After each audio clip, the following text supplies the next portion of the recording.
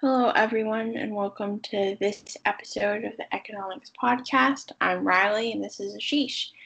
Ashish, would you like to take it away? Yeah, hi everybody. Last week we talked about inflation. And this week we're doing something a little different. We'll be talking about how to look into stocks, um, very rudimentary perspective. Uh, Sort of a continuation from what we talked about a couple of weeks ago. Um, so just to begin, I would like to. I, I would I think that there's sort of a couple of important things to break down in terms of how to go about analysis of stocks. I think one is sort of the macro perspective, right?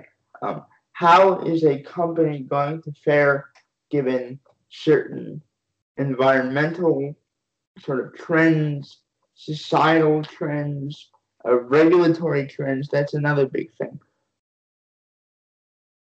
Now, obviously, a bank's probably not going to.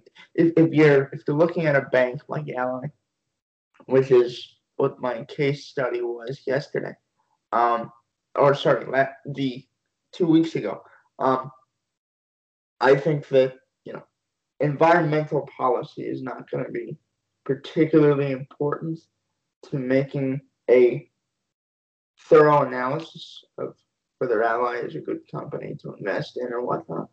Um, However, I will say that there are obviously other just broader regulatory factors that matter, right?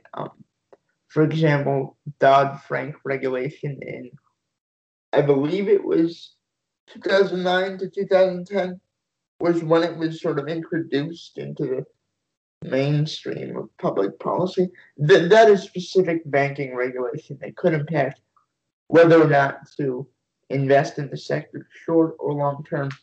So I think that one of the interesting things is that you should generally try to um, look at the sort of macro catalysts for an industry and specifically for a company, right? Like, for example, uh, investing in oil and gas as of today. Well, while it may be profitable in the short term, obviously because of the concern about climate change and the sort of um, also the sort of um, Joe Biden is in presidency. That there's pretty much a what 50-50 split in the House and the Senate. The House is primarily Democratic, so you've got this situation where there are political factors that also matter when you look at specific companies and attempt to analyze them, right? So, um, politics and macro just trend factors are also important when looking at whether to invest in a particular um, company or not. But again, this is not something that really affects the banking industry. Now, other things will affect banks, right?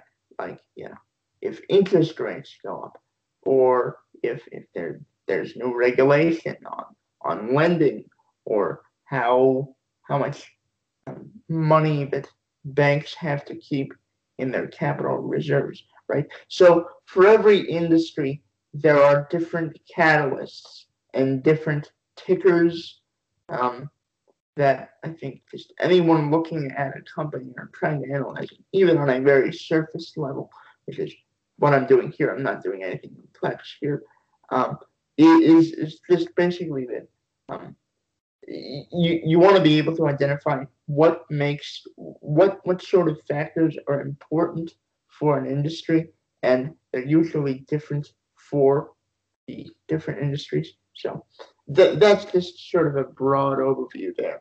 Now, going into how I go about analyzing the stock. And continuing our discussion from 2 weeks ago, I think. Some of the interesting stuff here is in the business description, and then some of the additional information that Ally is providing, right? So, again, what drew me to this company and sort of the challenge that I was trying to figure out in the analysis was, why is the return on equity so high? ROE. Why is it so high? It was like an 18% ROE, which is just insane for a bank. Now, the concern is, okay, are there any factors that aren't, related to sustainable profitability that are driving this in the short term, which is sort of the concern when you look at something like this. But if not, if it's actually sustainable and performance driven, then of course that's a stock that you'd like to invest in. Now, what actually is driving some of this high return on equity? So specifically for Ally, we might have gone through this last week, but they have seen a large increase in deposit customers and the total dollar value of deposits as well. And if you're not familiar with the banking industry, servicing deposits is usually cheaper than servicing bank loans, right? So, like, if a company raises or has capital, if a bank raises its capital by putting out debt, they're probably going to have to pay a high interest or higher interest payment on that debt versus a deposit, because sort of the implication around the deposit, like if you're anyone that puts money, if you know anyone that puts money in the bank, putting money in the bank is supposed to be a guaranteed rate of return, albeit really small. Now, the positive thing for the bank is that if you have a bunch of deposits, now you have the money to finance your operations, to lend that money out, and make profit off it without paying that high of an interest payment, because that's sort of the risk reward premium that the depositors are sort of they've made their decision that they're willing to take on less risk in return for stable but very low returns. So that helps out the banks actually a lot if they make their money, if their funding source is via deposits. So a good thing about Ally is that they have very high deposit rates and they have very little debt, which is quite nice. Now, the second thing is, as for really any company that you look at, you want to do some study into what their business description is, right? Just because a company is a bank, that doesn't mean you want to invest in them. So the things that I look for industry-wise, and these rules don't necessarily just apply to banks, right? So I've done these in all kinds of industries. You want to look for competitive advantage, segment advantage, segment growth, and just, are there major competitors in that field or in that industry? This is primarily why it's very difficult to make quality technology investments for long-term value, because it's most finance people whether you studied it or you're a kid like me, you probably don't understand technology that well. In order, at least in order to be able to make an educated guess about whether a certain company's proprietary technology or the applications of it will be sort of used for future value, sustainable future value. So again, I think that the sort of industry analysis, if you're a finance person, should be very broad in scope and not as specific. And this is sort of my problem sometimes, is that understanding what a biotechnology company does has to be very generic, because it's very difficult for people that haven't done biotech to understand it in a very complex form. But I think in general, it is good to know what a company is doing, and whether it sort of goes along with industry trends, right? Again, this is not something that affects banking specifically, usually, of course, but just in general, it is a company introducing more products to widen its market share among those in the lower economic classes? Are they moving towards more green energy? Are they making significant capital investments in this kind of thing?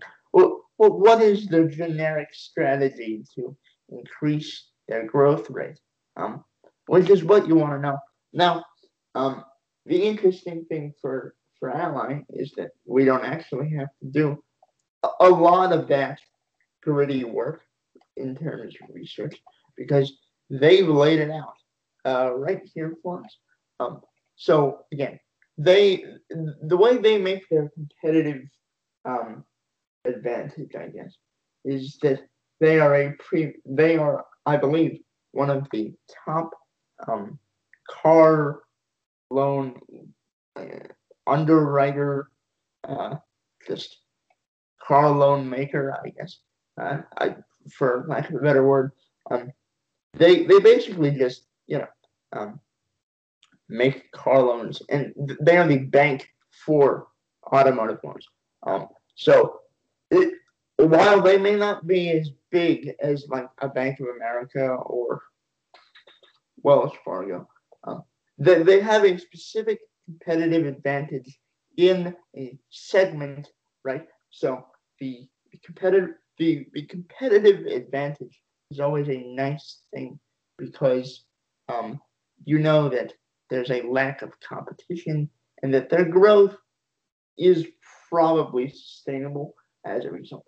Now, the second thing that is important is, okay, you may have a business can have a competitive advantage in a certain segment of the industry, right? Like, one bank is probably better at commercial loans. One bank is probably better at auto loans. One bank is probably better at, or is the industry leader for personal finance, right? But the sort of allocation of financial resources is also very important in this, because if for example, Ally was dedicating more resources towards its mortgage lending, right, and trying to beef up its sort of competitive play in the mortgage industry versus their sort of advantage in the automotive loan market, right? Then that's a complete misallocation of resources.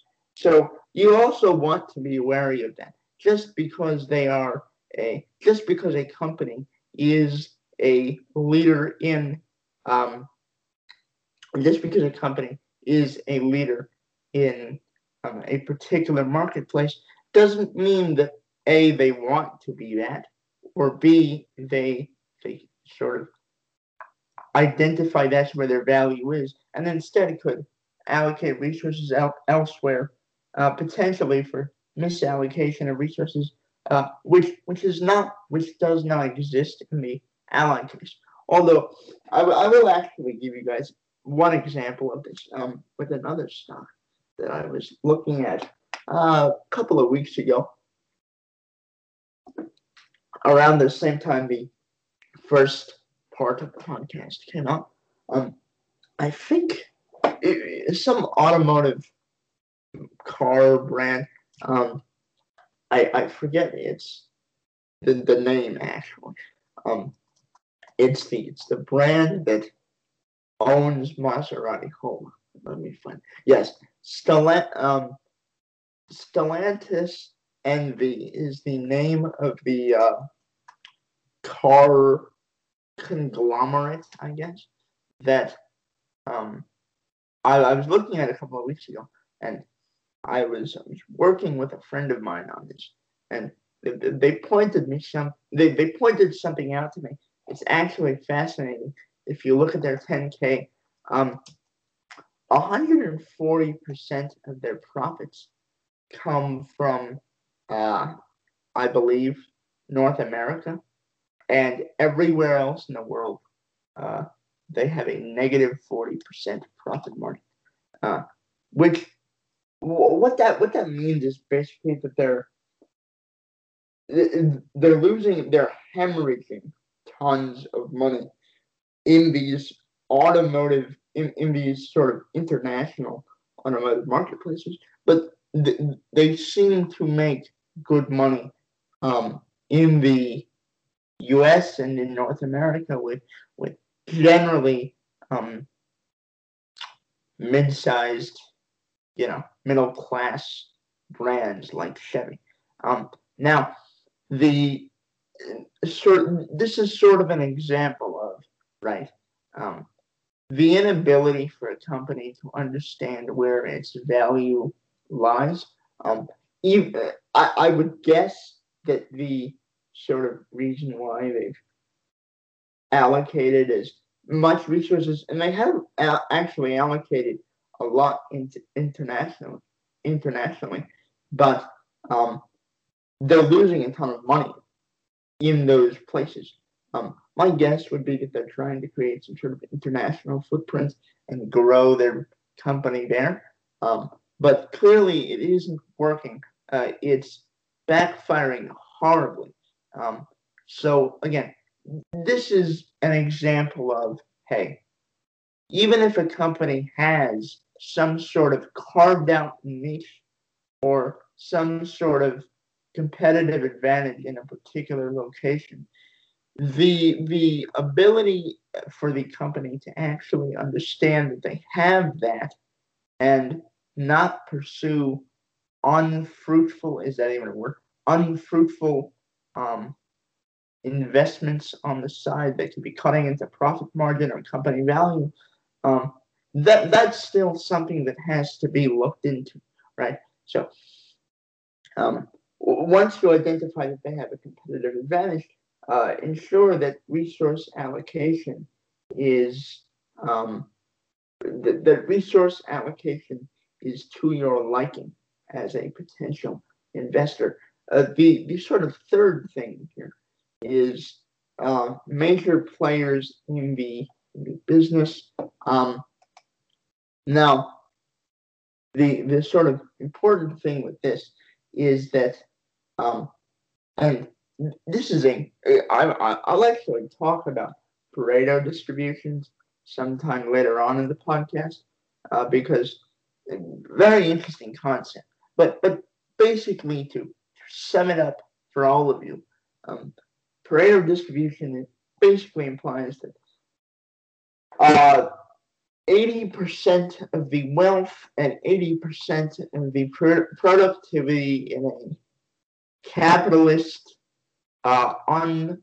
largely unregulated, free market economy is going to be produced by only 20% of the producers. So that means that if you've got 100 companies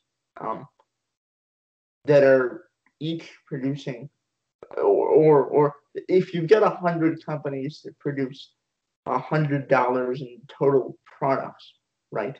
Then only 20 of those 100 companies are going to be making the vast majority of the wealth. And by the way, this sort of extends within the 20, right? So it's not that the 20 make the 80 equally. It's that of the 20 companies that make the 80% profit, you've got 20% of those that are making the most profit of that small group in itself. So basically, why this ends up happening is because you've essentially got people will buy things that are just more efficient and better, and as a company becomes more efficient and better, it's going to gain market share. And not everyone can be equally efficient and innovate with the same speed and value to the consumer as other companies, right? So you're going to get industry leaders, you're going to get competitors that as they grow market share, they increase revenues and profits. As they increase revenues and profits, they can invest it back into the business and, innovate and invest in different things. Basically, it's a self-fulfilling cycle, which is why you see very large companies that are very profitable sell a bunch of quality goods in pretty much any marketplace. That doesn't mean that it's monopolistic, right? It's just the reason why Apple makes more money than most phone companies is because people like the iPhone. It's not monopolistic. It's just the value that Apple provides is higher, or is at a premium compared to most companies that are selling phones. Now, what does this have to do with stocks? Essentially, like, you want to be wary of small companies that think they are potential disruptors in a space where you've got a giant. And this is especially a worry in an industry like technology, just because the tech companies are usually going to be the most innovative and the least stagnant and the least archaic. So you want to ensure that, again, I'm not saying don't invest in small companies or don't look at small companies, but just the reality of the situation is that 99% of companies don't stand a chance against Microsoft or Google or Apple or Amazon. 99% of companies think they're going to become Google and Microsoft or Amazon, but they're not. So the sort of, if you're looking at a small company and you want to invest, you probably want to make sure that there are not large competitors that are allocating a good amount of resources into the space. Now, there are times where a large company may be a player in a particular industry segment, but not devote that many resources towards that segment because it's not their core business. That's probably a scenario where you can look at the smaller company despite the larger competition. But in a case where there is a significant allocation of resources by a large company in a marketplace, competing against a small company, and if you're analyzing a small company, that's something that you should always be at least be cognizant of when doing some broader analysis. So those are some of just the sort of macro factors, along with what macro factors in terms of company management, strategic decisions, industries that you're involved in, sort of the reality of macroeconomics when looking at stocks. So actually, I didn't cover much of the specifics of the 10K that I wanted to. So we may actually do a part 3 of this, but I know we're running sort of short on time. So I'll ask Riley if she has any questions for me.